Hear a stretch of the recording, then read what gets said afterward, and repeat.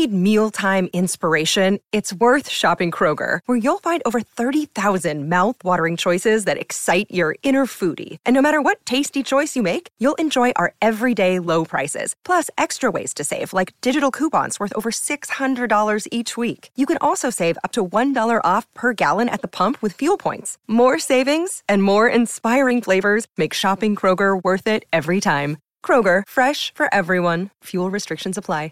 Another day is here, and you're ready for it. What to wear? Check. Breakfast, lunch, and dinner? Check. Planning for what's next and how to save for it? That's where Bank of America can help. For your financial to-dos, Bank of America has experts ready to help get you closer to your goals. Get started at one of our local financial centers or 24/7 in our mobile banking app. Find a location near you at bankofamerica.com/talktous. What would you like the power to do? Mobile banking requires downloading the app and is only available for select devices. Message and data rates may apply. Bank of America N.A., member FDIC.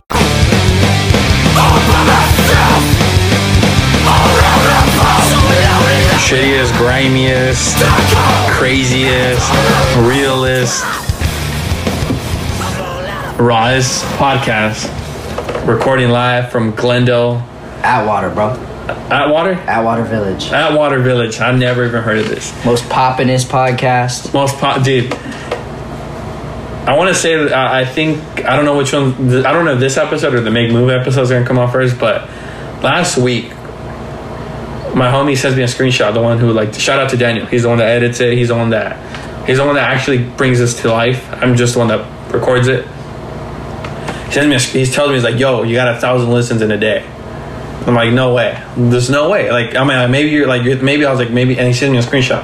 The first thing that comes in my head, I'm like, oh, this is like in a week span, or I was like, yo, I got 1,002 listens in a day, in a fucking day. And I was like, and my people be like, oh, you only got 1,000. I'm like, dude, this is recorded from a phone. This is me like busting it, training, my beautiful girlfriend taking me to the places, and my homie who just edits it. You know what I mean? Like, this is not like some crazy, like, you know, people are listening, like, this is like, I've done this shit for a minute.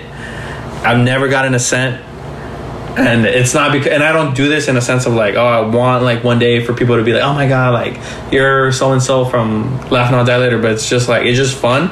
And most importantly, I got my guest, Photographic Memory. What's up? Who, the biggest reason I do this, to shine the light on the fools who like don't have like, who might not having the most poppin' IG or not fucking, they're not the fools that everybody's talking about, but this fool's crazy. What's up? Yo, you gotta get those ads so you can get some bread. Dude, I'll get in. I'll get in there soon. But I don't know how that works, but you could be dishing out. We might actually, if you're listening to us, if you probably listen to it, we might shove an Anchor ad. So if you listen to this, then you know I did it. Let's go. This is sponsored by Cash App and Venmo. Yeah, bitch. yeah. But yeah, how you doing? I'm doing good. What'd you do today? I had a writing session with this artist called Georgia Mack. She plays in a band called Camp Cope. And they left right after, maybe 5 minutes before you guys pulled up.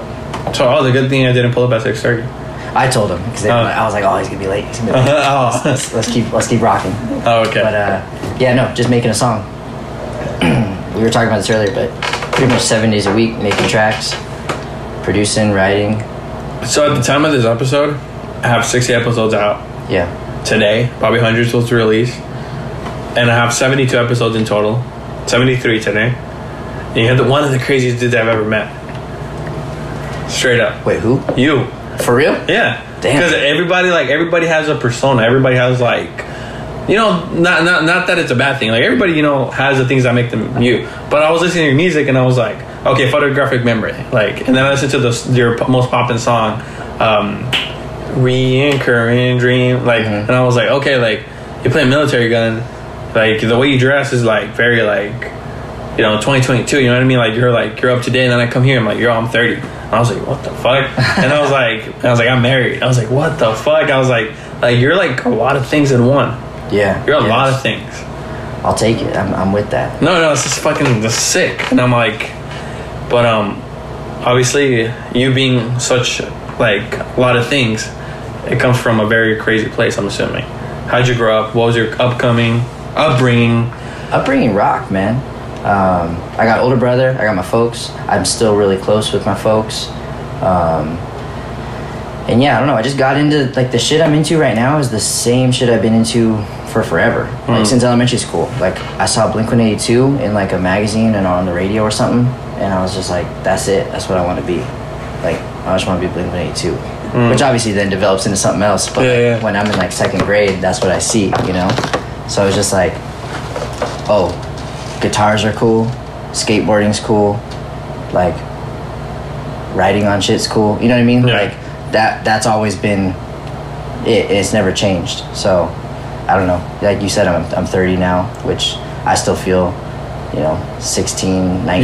You look hella young. You look hella young. I was like, when you told me, I was like, I thought you were like 22, like tops. I mean, like, and I was like, only because you're in a pop-in ass band. I was like, maybe you're 25. But I was like, yeah. I think that's actually why the band is doing well right now, because we've all been in other bands and we've done like this shit so many times over and over again, trying to make it pop, and like this one's just like working, Yeah. For Military Gun. Yeah. I'm still trying to get this Photo Mem shit off the ground. But so you only like saw Blink-182 magazine, like no like family or close I don't even friend? remember where I saw him actually. I think it might have been like a Tower Records, like a CD pamphlet or something. And that's all it took for you to like get into all this shit? It was like it was a mixture of a few things at once, but like skateboarding was like my true first love. Like I was like 5 years old. I got a brother who's 6 years older than me, so he put me on to like a lot of cool stuff like early on.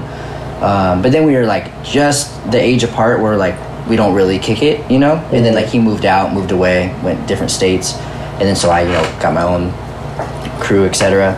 But like he put me on to skating, like because I was just a little kid and I was like, oh, I want to go do what like my brother's doing, and because of skateboarding, seeing skate videos, playing Tony Hawk, all the you hear it in every podcast, so I'm gonna be like, oh, Tony Hawk. A lot of people your age, yeah. But like Tony Hawk didn't actually put me onto the music. It just like, I don't know. It was more so like the skate videos. It made you learn to like love something. Yeah, totally. Yeah. But yeah, a lot of skate videos, and that's why it wasn't just. It's not just guitar music though either. Like I got really into hip hop like really early on, and I think that informed like the broad spectrum of music. Like right now, like I'm making pop music. Like I like so many styles of music. I don't like ska, and I don't really care for reggae. I can appreciate reggae. You don't like ska? I hate ska. Is it because of like the scene? Yo, I straight up don't know. I just don't like it, which is weird because I like so much other stuff. But I think it's okay to not like ska. I'm gonna send you a band from TJ, and you're just gonna change your mind. Don't. It's gonna change your mind. It's the Clash Spanish Bombs cover and ska, but it's not like I just don't like the trumpets and shit. You'll like it. It's like it's ska, but it's not like, oh, this is ska. Like it's not like. It's like if I send you a hardcore band and I send you like Military Gun, it's like it's adjacent. It's like you can still fuck with it, but it's not really. You know what I mean? Yeah. You'll fuck with it. I know some of my best friends like love ska, and they say the same thing. They're just like, what? Like they can't believe it. But I mean, like if you're talking like Mighty Boston's and like that shit sucks. Yeah, that shit's like really, like what's that Real Big Fish? Yeah, I can't stand. Yeah, like that's bad. Yeah, but I remember there was. Back in like 2005, 2006, Chain Reaction had a store right next door to it. It was like the building next to Chain Reaction was like it was called Off the Chain, and I think Chain ran it. Yeah. They had to, but it was like band tees, and then they did like they had like cereal and some random stuff. Cereal, but they would sell like cereal and snacks and like for the straightest kid. Yeah, I guess, but they had like racks of T-shirts, and I swear it was all just Real Big Fish. So it was like. Fools were like selling their shirts like Chain. No, it just wasn't ever selling. It was every time I go, like you pull up to Chain, but you're early, so then you like just go into the T-shirt store, but it's like all Real Big Fish. So that's all I think of when someone says Real Big Fish is like, oh, those damn shirts. Yeah. Yeah, because I think Mighty Boston's like recently like called it quits, right? Or I couldn't tell you a thing about ska, straight up. Yeah, but then a lot of people were like memeing and they're like, oh, thank God, or it's like your prayer was answered. I was like, that's fucked up. Like for band, like they were around for 30 years. Yeah. So that's like really fucked up. But here's the deal: I could appreciate anyone liking any music because like I don't expect most people to like whatever the heck I'm doing right now. Yeah. I'm making like digicore and hyperpop. Yeah. So it's like that ain't for everybody. That's for like a small percentage of people. Yeah. So whoever's making ska, like. I guess that really is that is the true punk shit then, if you're just making whatever. That's true. Yeah. But wait, fuck it. Well, I'm not even gonna follow timeline. I usually follow timeline. But you're like, why did you come up with the name Photographic Memory? I never really told no one, but I'll tell you, it's actually not that deep. But I was watching, and I got reminded of it on this flight I was on 2 nights ago. Yeah. Or 2 days ago, I was on a flight coming back from the UK, and I watched Good Will Hunting for the first time in like years. But the last time I watched it was when I made the name Photographic Memory, because the homegirl in the movie, she asked Will, she's like, you have photographic memory? And then when she said that, I was like, photographic memory. It's just like, I was like, okay, cool. I'm photographic memory now. Because you're very like serious, like very serious guy. But your music's very like sensitive. Is that a good way to put it? Yeah. Like very like you know what I mean? Like it reminds you of like, I don't know how to. This is emo. Yeah, it's emo, yeah. But not like emo. Like you're not whining emo. More so like I'm happy emo. Yeah. Well, the thing is, I have like there's a lot of different, like I cross a few genres throughout, especially throughout the years doing photographic memory. Because like a couple years ago, I started doing it, and I was making like kind of stuff in the vein of like Duster or like kind of slowcore, but like with emo influences in it. And it was like a guitar band, like, and I actually made a band for it, and I played a handful of shows like as like a live band. Whereas now I play shows as like it's like pop music, you know. Like I have like a DJ auxiliary guy, a drummer, and then me. And I have like a bunch of vocal effects and all that kind of stuff. But when I was doing it like the guitar band, I don't know, it was just more organic, I guess. And I don't even know what I'm saying. No, but like, so like, what do you think is the purpose of photographic memory? Like obviously, you know, for you to like, I have to do it for me. Yeah, I'm making music every single day, like for other people, but also for me. Like I'm making other people's tracks, you know, writing, producing, doing that. And then in my downtime, which is like my, you know, it's like, this is my hobby and my job. Yeah. And like doing photographic memory allows it to be my hobby at the same time. Yeah. Because like sometimes you like work at, like you do the thing you love and it becomes your job, and then it's not the thing you love anymore. I don't know if that's ever happened to you, but like it's happened to me. Like with like I worked in skateboarding industry, and like I worked for these brands, and like as a kid I'm like, oh, that's what I like, that'd be a good job for me, you know. Yeah, that's exactly what I'm thinking right now. Yeah. And then when I got to do it, it was an awesome job, but I was like, wait, but this is a job. This is a job. At the end of the day, it was a job. Like it was whatever. And I really wanted to just do music. But with this, because I'm producing and writing with people every day, photographic memory like allows me an outlet to be creative for myself. Yeah. And I just really enjoy doing it. Like I love it. I genuinely love the music I'm making. Yeah. And I also, it's really collaborative. I'm making music with my friends and with other artists that I like admire, and doing all these collabs. And I'm actually really excited to start dishing out more of them. But I just put out a collab like a few weeks ago, and I got another one coming up in a couple weeks. And working with like different genres too. Like I've got collabs coming out with hyperpop artists, like EDM artists, indie artists, rappers. I'm doing a remix with Vane right now. You know, like all these different genres. Yeah. So yeah, I don't know. It's just for fun, I guess, is the long answer. And like you think lyrics wise, you're like kind of like showing vulnerability. Not in the sense of like the song Reoccurring Dream, like what is like how did like explain to me your process, like how did that song come about? Well, that song's interesting because that's the song Dream Baby. That's what you're talking about. Yeah, so that's the newest song that just came out. Actually, I think a song comes out tonight that we're recording this. But that song Dream Baby, let me back up a little bit. I'm putting out a record that's called DreamHack 222. That's 222? Yeah. Because arrangement number? Yeah. Sick.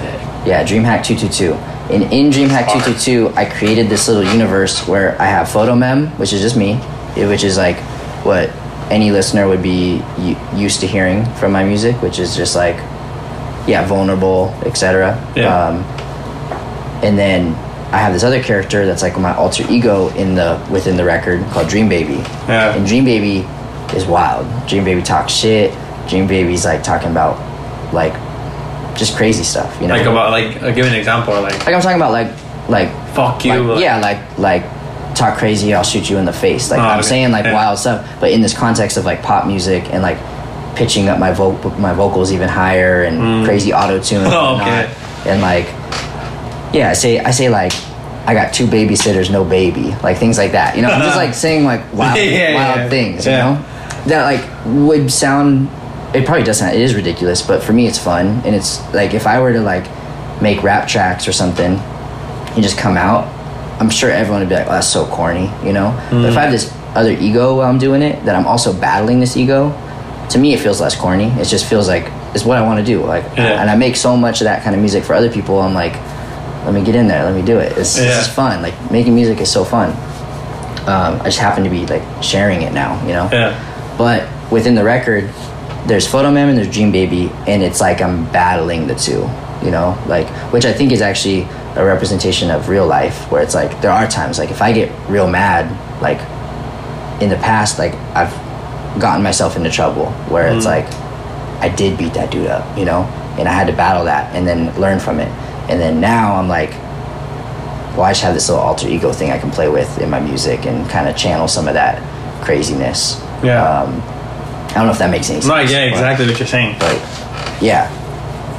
Damn. But damn. I was like, it's crazy. The more like, I'm hoping, my plan, I was just talking about this with the artist I was working with today, is the plan is to put out just a stupid amount of music, and hopefully people who dig it can start to like see the lore behind the whole thing and see and pick up these things, not just from like me doing a podcast or something, but like really like picking apart some of the lyrics, because I am like very intentional with the lyrics. Some of it is like, and you can tell like the Photo Mem side of things is like how you said, you mentioned it's vulnerable, it's this and that, but then the other stuff that might seem more like I'm playing a game, that stuff's also intentional too. Even if I hit a one take on the vocal and I'm just talking shit, like it's still intentional because it's part of the universe I'm doing, if that makes sense. No, just no, I mean, like, I like that you're like very confident of like saying that, like you're like, this is what it is, you know, because a lot of people I think are very like, they don't want to say what it is, you know, it kind of sounds crazy, but it's like, I like that. But it's kind of funny though, because so Marika, my girl, she's always asking me, it's just kind of like a game, she'll be like, what's that song about, like what are you doing? And I don't want to talk about it in that setting, because it is like sometimes when you're feeling something, or if I'm pulling something from the past that's like painful, it's not easy to communicate sometimes. But in a song, or like working through writing lyrics, recording the vocals, like that process right there, not only is it like therapeutic, cathartic, etc., but it's like, it kind of just like takes an emotion that's hard to explain, and it just is what it is. And like, it's not that I'm like, oh, I don't want to explain this to you because you and I are close. It's more so like, yo, if you want to know, like, I don't even really know. You guys listen to it and figure it out, you know? I like that about, I don't know who I was hearing talk about their songs, but some artist I looked up to, this is years ago, I wish I could remember it, but they said something like, they were in an interview and they're like, what's that song about? And they're like, I can't say anymore. I already said it on the song. Like, it's up to you. You gotta figure it out. So I'm kind of with that school. You know? Damn. So, but for those who are listening, before this, you're like, you take your way back, you're in beatdown bands. So let's take it back. All right. How'd you start playing in beatdown bands? How was your scene? What'd you play? How many bands were you in? What bands were you in? Were any bands popping? Yes and no. Okay, so basically, the true lineage of everything is that when I got into music, or when I discovered hardcore and like punk and like aggressive music, basically in like junior high is when I figured that stuff out, and that's when I started, like, I went to my first show when I was in junior high, and I was in 7th grade, and then by the time I got to high school, I was like dying to meet anybody who would just play music with me, because like no one was trying to play music, no one wanted to be in a band, and if they did want to be in a band, they definitely didn't want to be in a hardcore band or like anything heavy, and at that time I had no interest in anything except for like aggressive music and or like to play. because making pop music didn't sound attainable at that age then. Now I know mad kids are like got FL Studio and are just bumping out tracks, putting them on SoundCloud. But anyway, when I was 15, I started playing in like just like a heavy hardcore band, like with like some of my friends, and then in that band we played a couple shows, and then but it was nothing. And then the drummer of that band, his older brother had a friend named Shay, and Shay had just got out of jail and was like, yo, I'm trying to start a band. So they're a little older than me. Yeah. They were like probably 21 and I'm 15. And they were like, oh, let's get Max. Like, Max plays guitar. Like, Max can play guitar, bass, whatever. Like, let's get him in the band. So I started playing with them, and I knew them just through my friend Justin, who was in the band I was in at the time. And as soon as the older dudes wanted to play music with me, I was like, well, they're serious. Like, they're trying to, like, travel, play shows, do that. I was like, let's go, you know? And so they would, like, pick me up from school, because I didn't drive. They'd pick me up from school, we'd go to band practice, whatever. And we started this band, which was my band all through high school. It was called No Reprieve. And in hindsight, you know, I'm 30 now, I was 15 then, like, it's not good. It's just straight up not good. But at the time, locally, it was popping.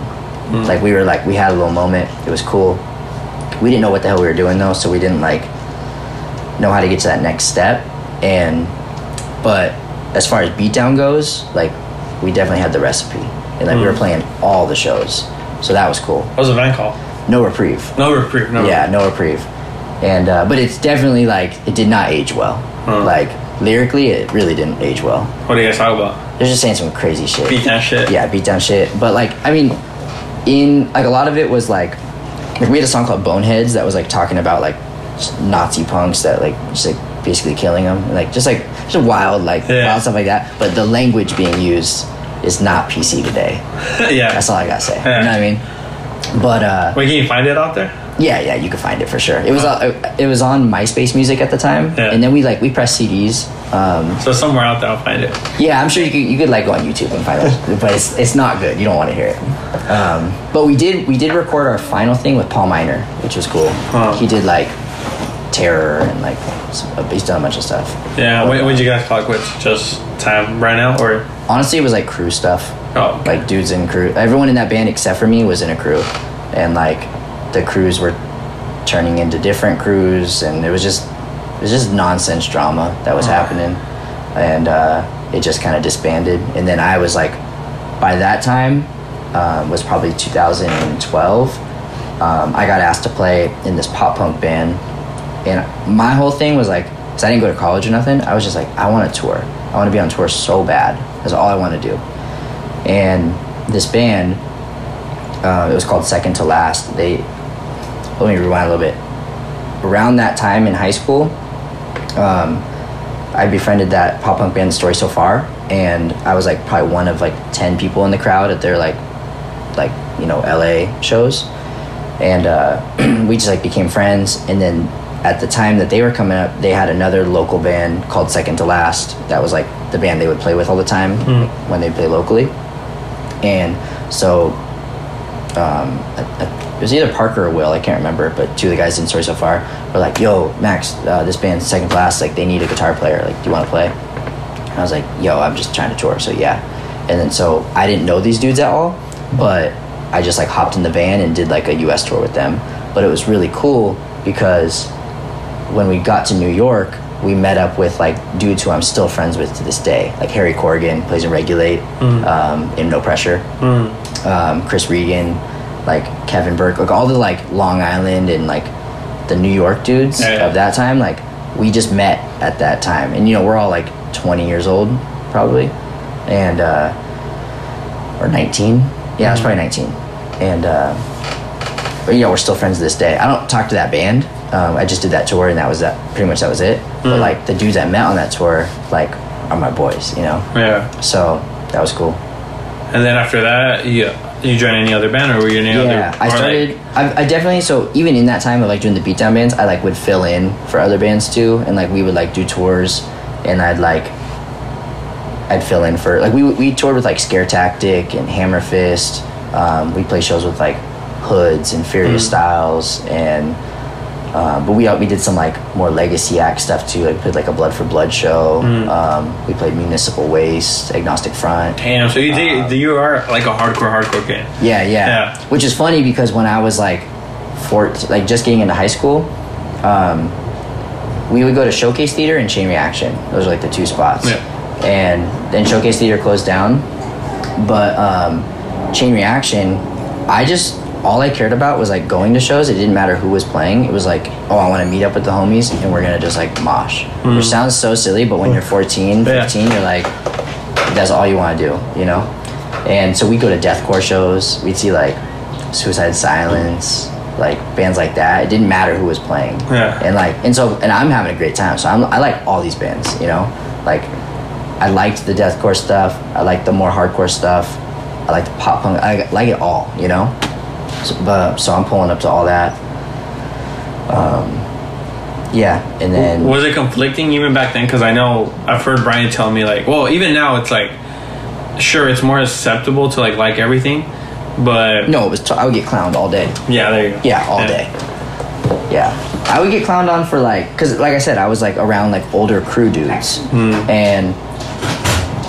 Oh, that's Marika. Hey, Marika.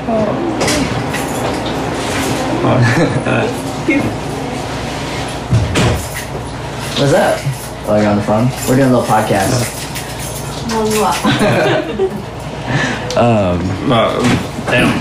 But were the crowds even more segregated? Like, let's say it was like a whole different crowd of punk.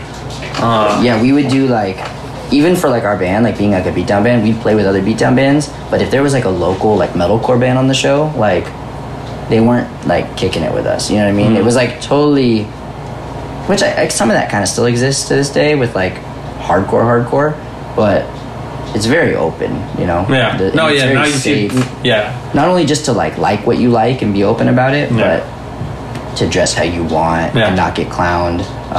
I've always been like doing my thing and getting clowned for it.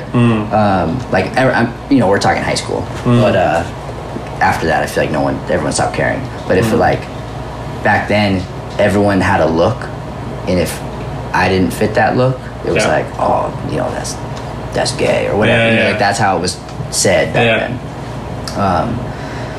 But yeah, I don't know. Even playing the shows, like definitely, like the deathcore bands, like they got no respect.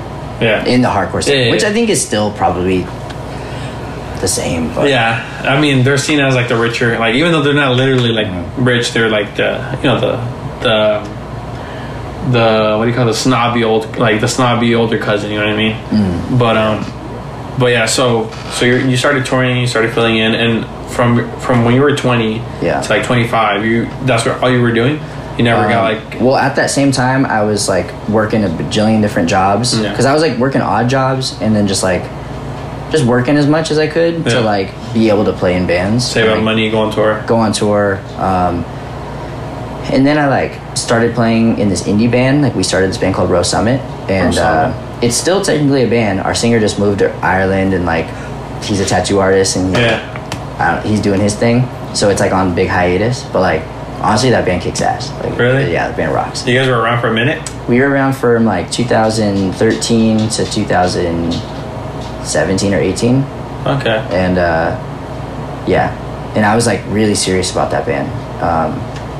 It's like an indie rock band. Yeah, and you guys are like big. You guys went on tours and everything. No, that's the big ass downfall about it is we never toured. We're like killing it locally. Like we sell out like we play to like hundreds of people every time we play. Like we'd throw our own shows and it'd be like you guys are the poppin' band. Yeah, like our first show. I don't want to misquote it, but it was like seriously somewhere around like 500 people at our first gig that we threw like an outdoor DIY show, and like. There was just like a energy and like the songs like streaming were popping, because that's like when Spotify like kind of first started, like at least for me, like I got aware of it. We got put on playlists and things like that. But like locally, like we'd play like a packed like the Echo or something like that, like fully like sold out. But yeah, we didn't go on tour, which is you have to go on tour if you want to be a band, you know. And at the time, did you how did your producing started happening? You're like writing music. Like, did that start later on, or? I was always writing with every band I was in, and then I played in this band called Bastard Cry for a little bit, which was like me and some of the homies. Bastard Cry. Bastard Cry. Or was it like PV? It was like, it was very influenced by like Trapped Under Ice, Stay Cold. Okay. And this is like right when that came out. Okay. It was around that time. Yeah. And like it had like this, like I want to be like cool and reference like the things that are like that influence Stay Cold, but like straight up it was just Stay Cold was our influence. Yeah. Like it wasn't Crown of Thorns. Like I didn't even know what that was at the time yet. But that's kind of like what we were doing. And when we were doing Bastard Cry, we didn't have any money to record, and like all the people in that band had their other bands that we were putting our money in to record. Like it was like Joe and Jake from Hammer Fist, and I think Jake plays in Donnybrook now. I don't know, I haven't seen this dude in a while, but anyway, it was like them, this dude Tyler, this dude Nick. So we all had like our other bands that we were like, if we were saving up money to record, it was for those bands. So Bastard Cry had no budget, and it was like just like a kind of an idea. And I was like, oh, well, I'm gonna get GarageBand. Like I'm gonna like learn that and like demo. And so we were demoing stuff, and then that just like kind of sparked my interest. And I remember there was one time that I went to record with No Reprieve on something, and the engineer producer dude, he was like, I don't even remember his name, but he was like shooting down ideas and be like, you guys can't do it like that, you can't do that because of this. And I remember being so confused by that. What do you mean I can't do it? Like that's how the song goes. Like, oh, what do you mean that's not doesn't make sense? And when that happened, I was like, I gotta learn how to do this, so I can at least have the like the knowledge and the tools to be like, no, this is what I'm trying to do, you know. And by learning that, and even just like GarageBand at the time, I was just like, oh, I can start recording myself. At least it doesn't sound good, but I can like get ideas across and show you like this is what I'm trying to do. And then that just like sparked my interest, and like I'm pretty nerd with it, so I just like became obsessed and started learning everything about production and engineering and different types of gear and how to get things to sound a certain way, and I would just record anyone who wanted to get recorded. So. And how long ago was this? That started. You started to like take it like. I started taking it like, oh, I think this is something I want to do, like for real, in like 2013. So you were like 20. I'm 30 now, so whatever that is. 20. I straight up don't know. 22. Sure. Man. So, 2013. I know that for a fact. So you've been doing this for like 9 years. Yeah, something like that. 9 years, and how until when do you think it took off? Like the way it like. Well, I just been faking it the whole time. You know what I mean? And like I'll tell you some cool stories actually about like, you know, they always say like fake it till you make it. Yeah. Like I'm straight up just faking it, and I'm getting like crazy gigs because of faking it. And I don't mean lying. I don't mean like, oh, I did that. It's like accepting jobs that I have no business accepting. And the best example of that is, well, actually, before I say that, I got put on by like this guy Lars Stalfers, who's like, in my opinion, the best mixer out right now. He's mixing like the craziest records, and he's doing like Dorian Electra, Soccer Mommy, Health, like just really cool stuff. And I worked for him for a handful of years, like up until like recently, and now we work together on things where like when you work for him, you mean like assist or like? Yeah, I was like the like studio, like basically anything from like cleaning the toilets, which I did every day, to like mix prepping his sessions, being his engineer while he's producing so and so. Did you get paid for that, or was it like a print? I would get paid for certain things, like if I need to like edit vocals for somebody, like I would get paid like a day rate for that. And he was like, honestly, Lars is the coolest. Like he's taught me almost everything I know. So it was like kind of like a tattoo apprenticeship. Yeah, it was like that in a sense that I got free access to like, I had a room at that studio, like up until like the pandemic happened, and then I went and did my own thing. But like it was basically a big trade, and like I basically got thrown into that opportunity just by referrals because I was working on so much stuff at the time. And then basically someone was just like, you got to meet Lars. Like, he's looking for somebody like you who's like trying to come up and is just down to work every day. And the first day I pulled up, Lil Peep had just passed away, like maybe a couple months before this. Yeah. And he was working on the Lil Peep record. And so Smoke, who is like one of the producer, like main producer on this specific Peep record, he had all these like unfinished Peep songs, and they were in Logic. And I used to work in Logic at this time. Like, so for years I was in Logic, and I didn't know Pro Tools at all. And these are just like the softwares for recording. There's like a bunch of them, and they're all good. But at the time I was working in Logic, and Lars worked in Pro Tools. And so on my first day, he was like, which I thought I was going to be like shadowing or like kind of whatever. He was just like, oh, Max, like you work in Logic, right? And I'm like, yeah. And he's like, can you get all these Lil Peep sessions and like clean them up and do whatever and like get them over to Pro Tools? I'm like, yeah. And for me, I'm like, that's like the coolest thing I could possibly be doing. So like things like that, where it's like, I didn't have any real business being there, but like somehow just through, it's like, I don't know, but I'll do it. Yeah, and I didn't know the skill on that one. I have a really funny story about not knowing a skill, which I'll tell you. But like that one is like stuff like that just like good things just kept happening, and I just kept showing up. Like I just kept like putting in the hours, working like crazy hours. Up until the pandemic happened, I was like working crazy hours. And then to answer your question, when you say like when did you feel like you started like popping with it, which I don't think I'll ever feel like I'm popping. I think that's like the thing about whatever's going on in my head. It's just like, what's the next thing? But I when the pandemic happened, I kind of rebranded, and I was like, what is my strength? Like I've learned all these tools, I've got all these contacts, I've been like working on people's records, I've been engineering, and I've been producing, whatever. But like writing songs is my favorite thing to do.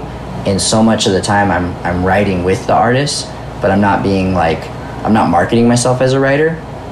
This is a couple years ago, but pre-pandemic, I wasn't being like, oh, I'm photographic memory the writer. It was more so like, I'm photographic memory the producer. And when the pandemic happened, I just had like time to kind of think about it. I'm like, how do I skyrocket this? And I basically was just like, oh, I'm a writer now. Like I just started saying it.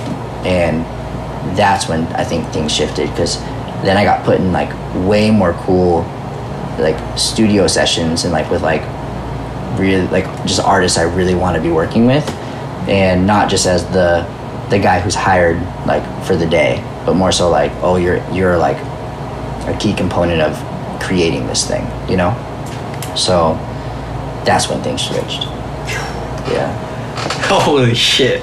Yeah. I'm so fucking like, I'm learning so much. But damn. Yo, dog, I gotta tell you the story though. Check this out. So, I pull up to the studio one day, and it was a day that I didn't have much to do. It was just kind of like clean and like whatever. Yeah. And I get a call from a buddy who's like, "Hey, this artist really needs you to, or needs an engineer. Their engineer fell through." And I was like, "Oh, sign me up. Let's go." Because like stuff like that happens all the time in LA. And I was like, "Sign me up." And they're like, all right, you're down? I'm like, yeah. I'm like, who is it? And they're like, it's Warren G. I'm like, Warren G? I'm like, regulator? I'm like, let's go. And which is just like, you know, just something like I could like tell my parents about, you know? Like they'll be like, oh, Warren G, cool. Or like at least my dad would. My dad's with it. And so I'm like, I get a call from like Warren G's manager, and he's like, yeah, so you're good to go like today, like you know Pro Tools, right? And I did not know Pro Tools. I knew Logic. And I was just like, hell yeah, I know Pro Tools, let's go. And so I say yes to the gig, which I had no business doing because I did not know Pro Tools, and they needed me to know Pro Tools. And they're like, do you want us to send you a driver or you got a whip? I was like, I got a car, I'll come up. And his studio is out in Corona. So from LA to Corona, I was just watching YouTube videos on like how to Pro Tools. Knowing I'm about to go into the session, having zero idea what I'm doing in Pro Tools. I have like a basic understanding because it's not that much different. It's just like, it just looks different. Yeah. And I don't know where anything is. But I get there and I only need to, I pull up, and it's actually, then the story's a little different But that part right there is the like just faking it. And did you do good and everything? I did an okay job because I didn't have to do much but the day was crazy. I pull up at like 2 p.m. and Warren G's out front of his studio. He has like a barbecuing business, which I found out that day. He like smokes meats and like pulls up to like picnics or whatever. And or I don't know where he goes, but he's got like a whole thing. It has like a sign and everything. Yeah. And he's out there like cooking all this meat. And I'm like, yo, what's up? I'm the engineer for the day or whatever. He's like, oh yeah, go inside, just chill. I was like, cool. I have no idea who we're working with, what we're working on. Am I doing Warren G? Is it Warren G producing for someone else? Yeah. Like, which it ended up being. But I get there, and his studio is like just like so many records to be sampled and like all this cool stuff. And also the most weed I've ever seen in my life. Like straight up, just like I might as well have been at like a dispensary. Like, there was so much weed there. And I sit down at the desk, and he has got like the basketball game on, and it's like there's like a big TV right above the studio desk. Yeah. And he's just like coming in and out from like cooking to like he's like barbecuing out front, and then he's watching the game. And I'm asking him like, hey, so like what's this routed to? Like, can we get this set up? Like, what are we working on today? And he's all like, yo, chill. Like, don't worry about it. Like, we'll get there. And I'm just like, I'm stressing because I have no idea. Like I said, I'm like, I need to like get on. And I'm asking him too. I'm like, you don't got Logic on here by chance, dude? And he's like, what? No. Like, we use Pro Tools. I was like, okay, cool. I was just checking. And then basically I'm sitting there, and this is 2 p.m. From 2 to like 7 o'clock, we didn't touch music. So were you doing just sitting down waiting? Dude, I'm just chilling there, barely talking to this man because he was like really quiet. He's just like, he cooked all this meat and put it in this like these trays, and going through my head, I'm stressing straight up because I'm like, yo, I don't eat meat and I don't smoke weed. You're vegan? Yeah, and this dude's gonna think I'm like, I am whack. I'm like, I couldn't be. I've never felt more whack than in Warren G's studio, and because I'm like, I'm gonna have to tell him like, yo man, I'm not gonna eat your meat, no, I can smoke your weed. Like, and by the way, I don't know Pro Tools. So I'm like kind of stressing. I'm like thinking of like, how do I get out of this? How do I get out of this? And then I find out too, like, oh, there's a bunch of people showing up to the session, like, which is most rap sessions. It's like artists plus 10 people. Like, you can pretty much guarantee that's how it's gonna be. But what was crazy about that one is, and sure enough too, I keep asking him like every couple hours. I'd be like, hey, so what are the headphones routed to, or where's this, like, just so I know. And he would every time be like, oh, don't worry about it, like, it's okay, like it's all good. And I'd be like, okay, and I'm still just stressing. Then the artist gets there, and it's this dude G Perico, and I know G Perico. Okay, cool. Yeah. So since then, I've worked with G a couple times, like, or a handful. We've done a handful of songs, because we had a good relationship after that day, and went on to make some songs. But I had no idea who G Perico was this day, and he's like a Crip and all his Crip buddies. I've been around him. Yeah, so he's a big personality. And I'm out in Corona by myself, and it's Warren G, and he's got his like old heads that come through. I don't know who these dudes are, but they're all just sharing like prison stories and gang stories, and they're the older generation Crips, and G Perico is like the younger generation, and it's like G Perico and his buddies, and like I said, I'm still just like, damn, well now there's a bunch of meat, a bunch of weed, I don't know Pro Tools, and I'm in a room full of all these Crips, and there's guns being waved around, like, just like, not like in a bad way, but just kind of like being like, oh, check this out, like just the vibe in there was like pretty sketchy, you know what I mean? And all I can think about is how the session's gonna go bad, because I don't know where the headphones are routed to. You know what I mean? And I'm like the odd one out. So sure enough, G Perico's like, or Warren G's like shuffling through beats, being like, what like, that's what pretty much every producer does. Like, rappers, like, you like this one, whatever, and then as soon as they like it, it's like, cool, get in the booth, like, let's start it. So that happened. He's shuffling through beats for forever. G Perico's like, let me get on that right now. And it was cool because it was like all like G-Funk stuff too, like he's still doing that. But G Perico gets in the booth and he's like, yo, why the headphones sound weird? Like, I can't get, like, can you get more of this? And I didn't know what to do, because like I had been asking for hours, like, how do these headphones work? And then whatever. So that kind of went south. But then we got it working. It was all good. And I didn't have to turn down the meat or the weed because I was so busy, like, working that it just never came up. So it was all good. Yeah. But then after the session, we got it all working, but I was just stressing the whole time. And I was just faking it. But afterwards, G Perico was like, yo, we should, like, let's do more. And then we did. So. Yo. Yeah. And I had no business working with G Perico. You know what I mean? So. Yeah, like, yeah. That stuff happened. So Military and G Perico have a connection. Yeah, I guess so. That's Yeah. Oh my God. But working with G Perico, then I use that as a credit where I'm like, you know, management says like, oh, he's worked on this, and then I work with Xavier Wolf or whoever, you know, because it's like, oh, if this is G Perico's dude, like, let me work, you know what I mean? Yeah. So it's just like dominoes. Wow. But it all starts because of like just saying yes to gigs. Yeah. And like, I know so many people who do that though, like, and tell me they do that. Like, yeah. It's like, yeah, you just say yes and then you learn it as you go. Yeah. You know? Wow. I worked construction for a little bit, and this contractor dude I was working with, he would do the same thing. He'd like take jobs and like be figuring it out as he's doing it. And then so COVID hits, and you're like, and you stop being in the studio, and then you come here and do it here full time. Yeah, and now I bounce around studios like every day, or I do stuff at this spot. Wow. Yeah. And then how does Military Gun come up? Military Gun came up because like a couple weeks right before the lockdown happened, Photographic Memory, Modern Color, and a band called Woolworm from Canada, we all played a show together in Long Beach. And Ian from Military Gun, he was playing in Woolworm. He was like filling in on drums. And so we were all just kicking it. And like I had known Vince and the Modern Color guys. You didn't know Ian? I knew Ian because I was working on some Angel Dust tracks with Justice at my studio, and he brought Ian through one time. And so like, but you guys weren't like friends. No, we weren't tight at all. Like I just knew him. I was like, oh, this is Justice's boy. Okay. And like we had met, you know, and we like maybe kept up online. Like I was like a fan of Regional Justice Center after that. Like I met him. I was like, then I became aware of Regional Justice Center, and then then we played that show, and I was like, oh, what's up, bro? I didn't know you were playing in this band. And he's like, oh yeah, I'm just filling in. And then we were all chilling, and I knew Vince from Modern Color because I played in a band called Souvenirs for a couple years, and it's like an emo band. Are you guys pop? Because it sounds familiar.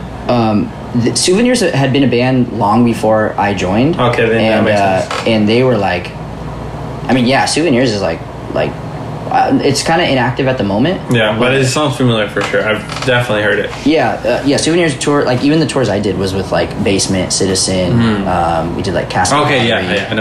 Like, we were doing some cool stuff. And before I was involved, I was just a fan, and they would do tours with like Story So Far. I think they did a Rotting Out tour. All kinds. Yeah, that band's awesome. But, they have a huge resume. But yeah, you were saying.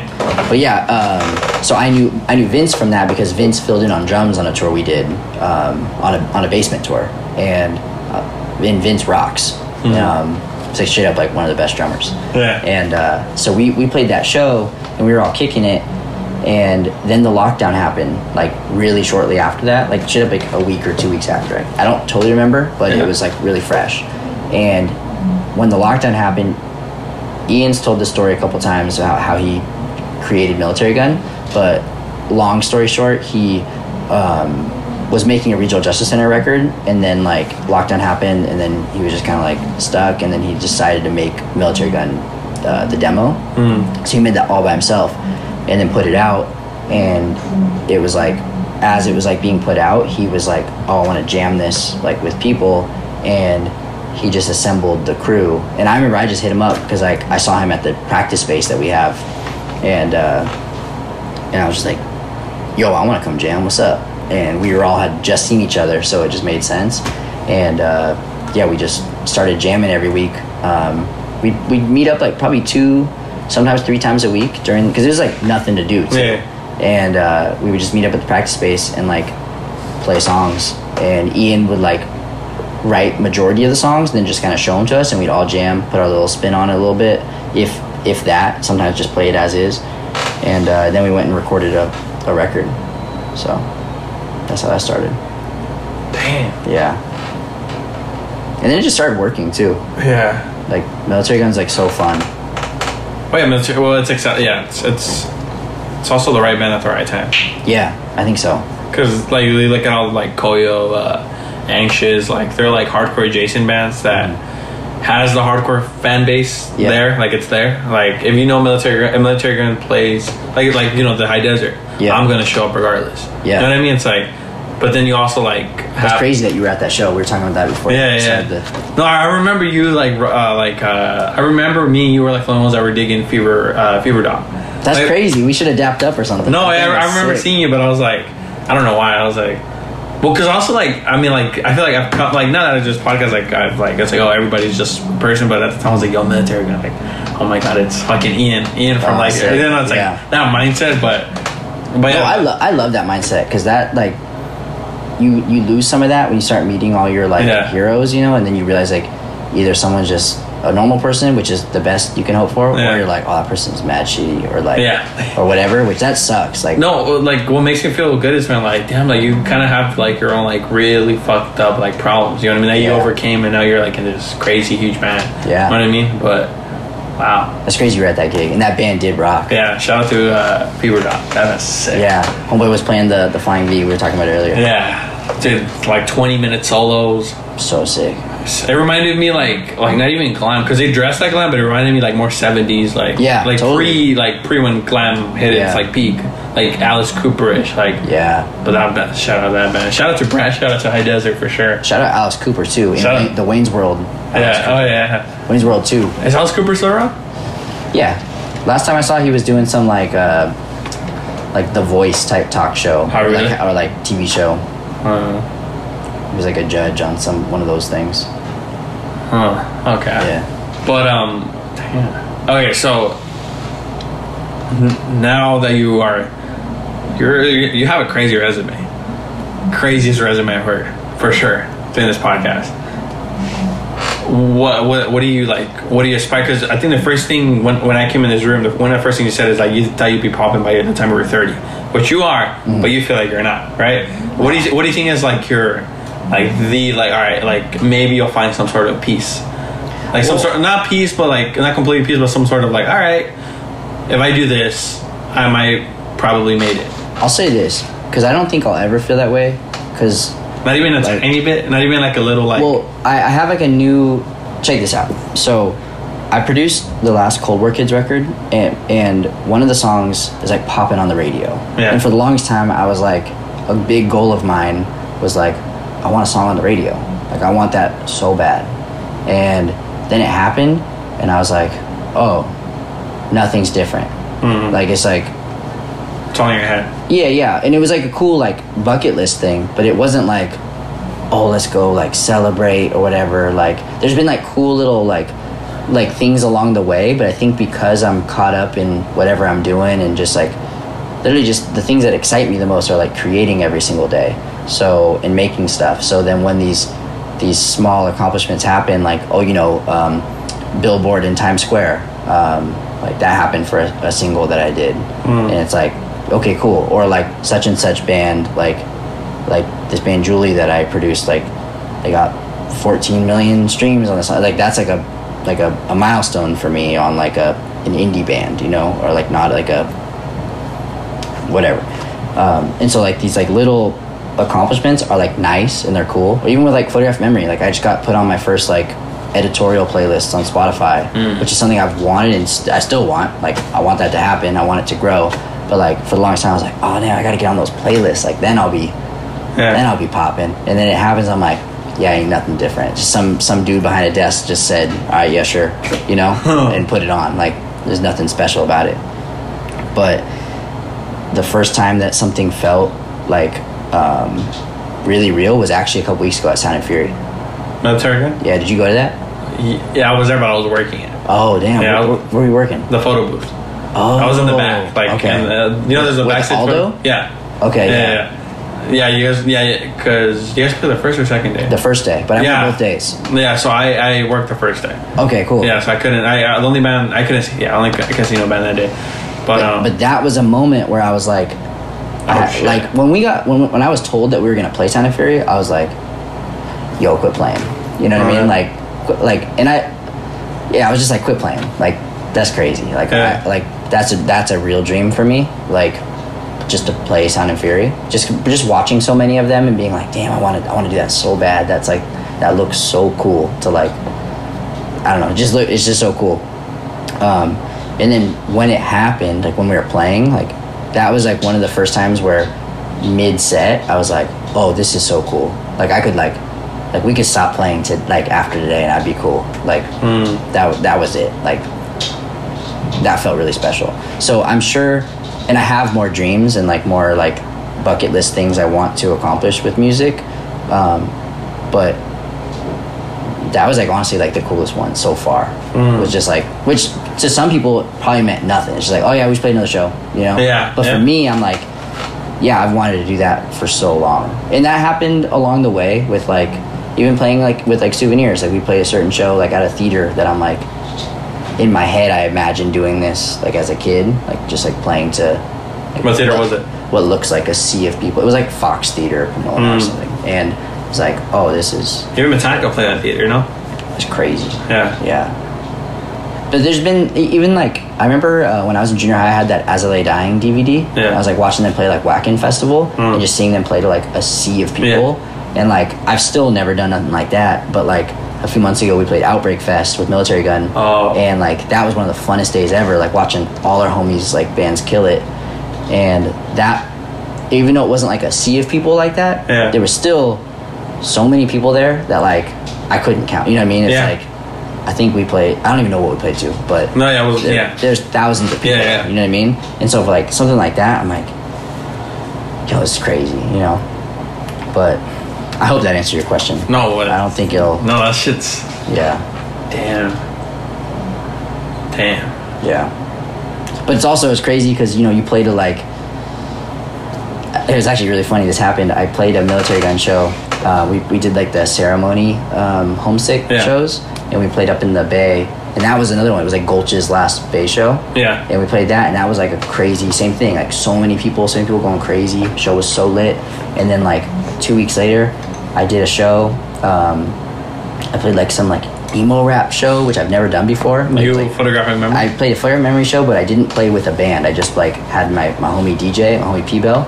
He DJ'd for me, and we didn't promote it or nothing on our end because I just figured like, oh, I'll pull up. Like I posted the flyer once, like the night before on like an Instagram story. I was like, oh, these fools do this all the time. Like they just have a bunch of people come play, and like it's a built-in audience. Like I'll pull up, you know. And I get there, and there's like straight up like 15 people, and which I was still hyped on. Oh yeah. Afterwards, I was like, yo, 15 people there, got to see what was up. Yeah. But I don't even want to say it was humbling, but it's just like, yo, like I got just as geeked on doing that show, like while it was happening, as like playing to, you know, a mad amount of people. So I don't know. No, yeah, that's wow, that's so fucking dude. This is probably one of my favorite episodes by far. Hell yeah. But I think we're gonna wrap this up. Yeah, I've been talking way too much. No, I just want it's like I've learned it's like you could release the 2 hours of, you know, the best audio of interviewing on Mankind, but it's like people are only gonna listen to like an hour. Do your thing. Let's run it back again in a couple months, or like a year or two. Yeah. Let's do it. Then we'd be like, oh yeah, Military are gonna play the fucking Wacken. I hope. I mean, the Amity Affliction played Wacken. Really? Yeah. So you guys definitely can. I mean, because that's like a metal fest, right? Yeah. I actually don't know too much about that fest, but Reading and Leeds, those are like. Rock and Ring. Is that another one? You guys could definitely do it. You never heard of Rock and Ring? No. Dude, Rock and Ring has the most like. Yeah. You probably what's that other one? I don't know too many of like the current ones. I just know like some famous like. No, Rock and Ring. You'll definitely know it. Bro, like Rage at Pink Pop. You watch that video? Oh, so classic. Pearl Jam at Pink Pop. Oh my, yeah, so good. Lollapalooza. Yeah. All right. Before we do this or that, wrap this up. Yeah. Anything you want to talk shit? Anything you want to say fuck you to? Anything you want to show love to? But saying fuck you gets the people talking. It's nice, man. Well, there's zero love for the police. That's facts. Everyone knows that. I'm sure everyone listening to this podcast knows zero love for the police.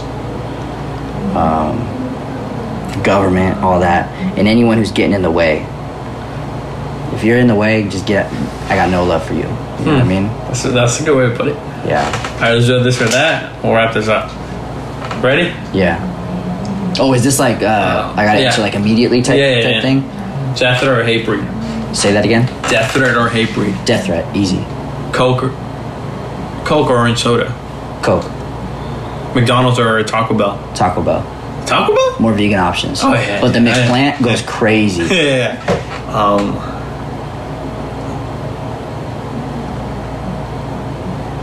Rob Zombie or Faith No More? Not super my lane, but I'm gonna go with Rob Zombie, just because of the broad spectrum of stuff he does. Okay.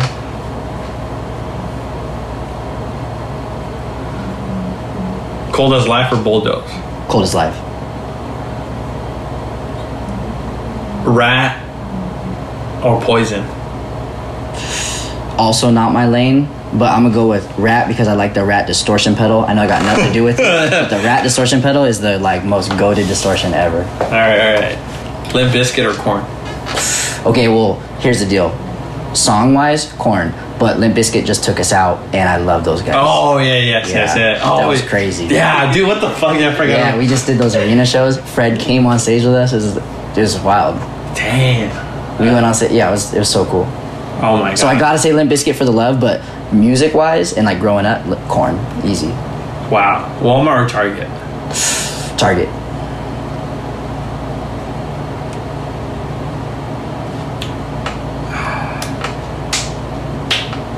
I don't want to butcher the name. This is so fun. I've never done something like this. I don't want to butcher them, so I'm not going to do No, go ahead. Captain said that 2006 man, Captain Sunk. You know what I'm talking about? No. Yeah. Oh, Captain Chunk, no Chunk? Yeah, there you go. Or No, that shit sucks. oh, okay, never mind. I was gonna say them were that band Duck Dug some shit. Yeah. Motley Crue or Guns N' Roses? Motley Crue. Death or Obituary? Obituary. Crowbar. I actually just did a huge Obituary listen through on this last tour. Really? Yeah. You just listened to only Obituary? No, I was like, for whatever reason, I went like, I did Dying Fetus, like every album, Obituary, and then I was doing like the most recent Cannibal Corpse. Yeah. Paradise Lost or Amon Amarth? I straight up don't know what either of those are. You never heard of Amon Amarth? Dude, when I leave, check out Amon Amarth. They're Viking metal. They play sold out shows. Yeah. When it's like a ship on the stage, and they dress like Vikings. And this fool has like a horn on his mic. Sold out shows in America and Europe. That's insane. Yeah. And before we wrap this up, I'm trying to think. I like this because this feels like those games. You know, what's that one that where you put the phone on your forehead? Yeah. Green Day or Blink? Blink. But I love Green Day too. But Blink's everything to me. They're ruining it right now. Oh yeah, they do. But they'll figure it out. Yeah. Yeah, that's it. All right. Thank you everybody for listening. Max. Photographic memory. I could go on forever. Like, dude, your resume is crazy.